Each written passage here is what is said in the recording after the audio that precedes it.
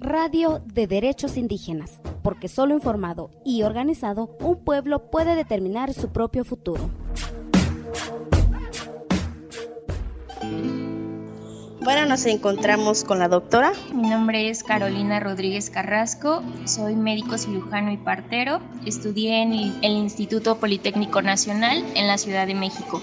¿En qué está afectando el COVID-19 a la comunidad? COVID-19 nos ha afectado no solo a la comunidad, sino a todo el mundo en cuestión económica, en cuestión de educación y pues sobre todo de salud.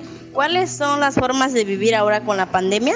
Algunas de las formas de vivir, nuestras autoridades de salud también nos las han hecho saber de que hay que usar cubrebocas, tener lavado constante de manos, no acudir a eventos muy concurridos y de hacerlo, portar algún cubrebocas, sobre todo para protegernos y para proteger a las personas mayores con las que vivimos en casa. No automedicarse, si presentan algunos síntomas de COVID o que hayan estado en exposición con alguna persona enferma y presente síntomas, acudir a atención para evitar una complicación. ¿Cómo son solicitadas las vacunas y mediante quiénes?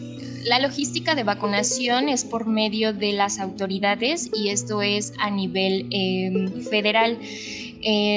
No existe una solicitud como tal para que nos lleguen las vacunas. Tenemos que esperar de acuerdo a la logística que se lleva a cabo desde la Ciudad de México para todo el resto de la República Mexicana. Ellos, de acuerdo a las etapas de vacunación por edad, van asignando a cada estado cuando le corresponde la siguiente dosis. Entonces, lo que tenemos que hacer es registrarnos en la página oficial para obtener nuestro comprobante de la siguiente dosis y cuando lleguen a nuestra comunidad poder acudir para que nos las apliquen. ¿Dónde acudir para recibir la vacuna?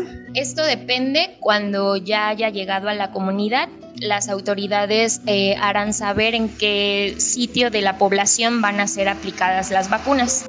Agradecemos a la doctora Carolina Rodríguez Carrasco por esta breve entrevista, en la cual nos amplió información respecto a las medidas preventivas ante el COVID-19 y de la necesidad de registrarnos en la página oficial para recibir la vacuna en las comunidades. Cuéntenos qué desea escuchar sobre derechos de pueblos indígenas. Búscanos en Facebook y Twitter como CSORG72.